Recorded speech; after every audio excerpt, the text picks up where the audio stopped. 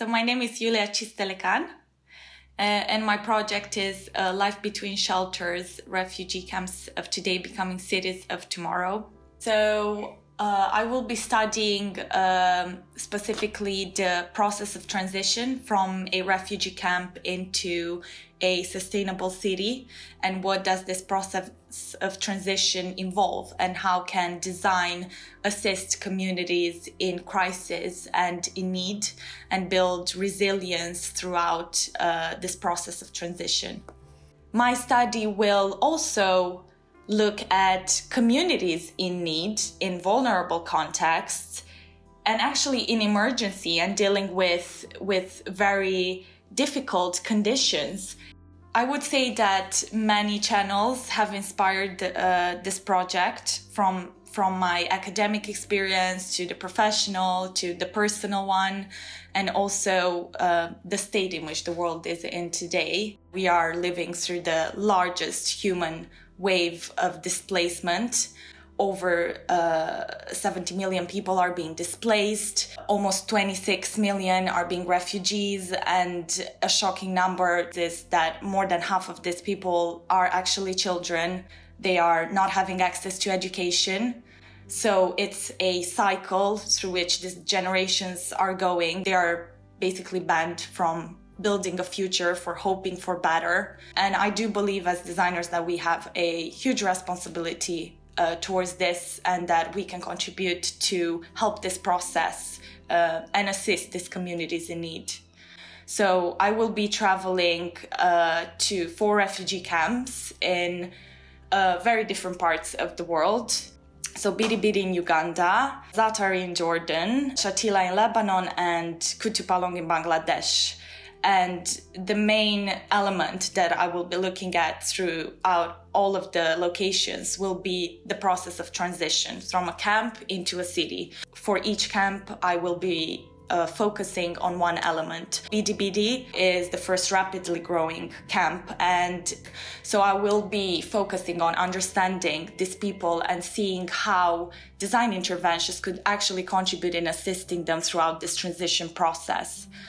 I chose Zaatari because the one thing I'm very passionate and I want to focus on will be to understand what type of infrastructure, educationally talking, could not just support these children into going back to school, but actually encourage them into progressing in their future.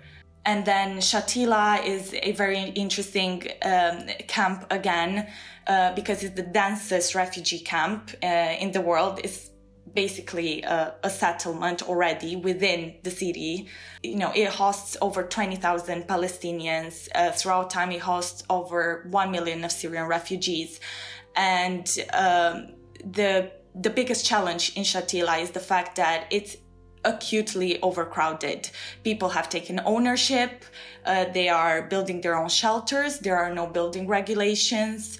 I think it's absolutely amazing that communities are responding to their own needs, and they do not wait for governments or other external organizations to actually assist them. However, this did create an extremely dense settlement. So what type of interventions can you do as a designer, as an architect, to actually bring the settlement into safer conditions so they can continue and live and expand and grow in this settlement? Kutupalong, which is in Bangladesh. Kutupalong is in a situation where the camp is not only challenged by political reasons, but also by climate and environmental factors. So it's the largest refugee camp worldwide. It is hosting Rohingya refugees.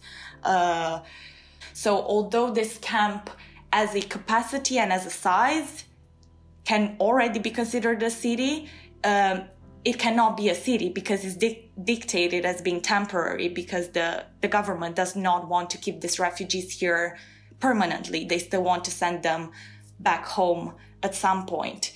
So you've got a massive refugee camp that the spaces, the shelters within it can only be built in temporary methods and techniques. which obviously is extremely challenged by the environmental factors. And it is the largest refugee camp worldwide. So it will continue to grow and expand, and design solutions in fortifying this settlement needs to be found. So I believe this will be a great location where to almost wrap up my project. I really see this project as the start of something that can deal with this topic and can come up with solutions, not just for these aspects that I will be researching, but any other issue that will arise maybe in the future. So creating this collaborative platform where as designers and architects, we can actually contribute and respond to the issues. I think exclusively this project will not make a better society, but I do strongly believe that it has a great potential to contribute.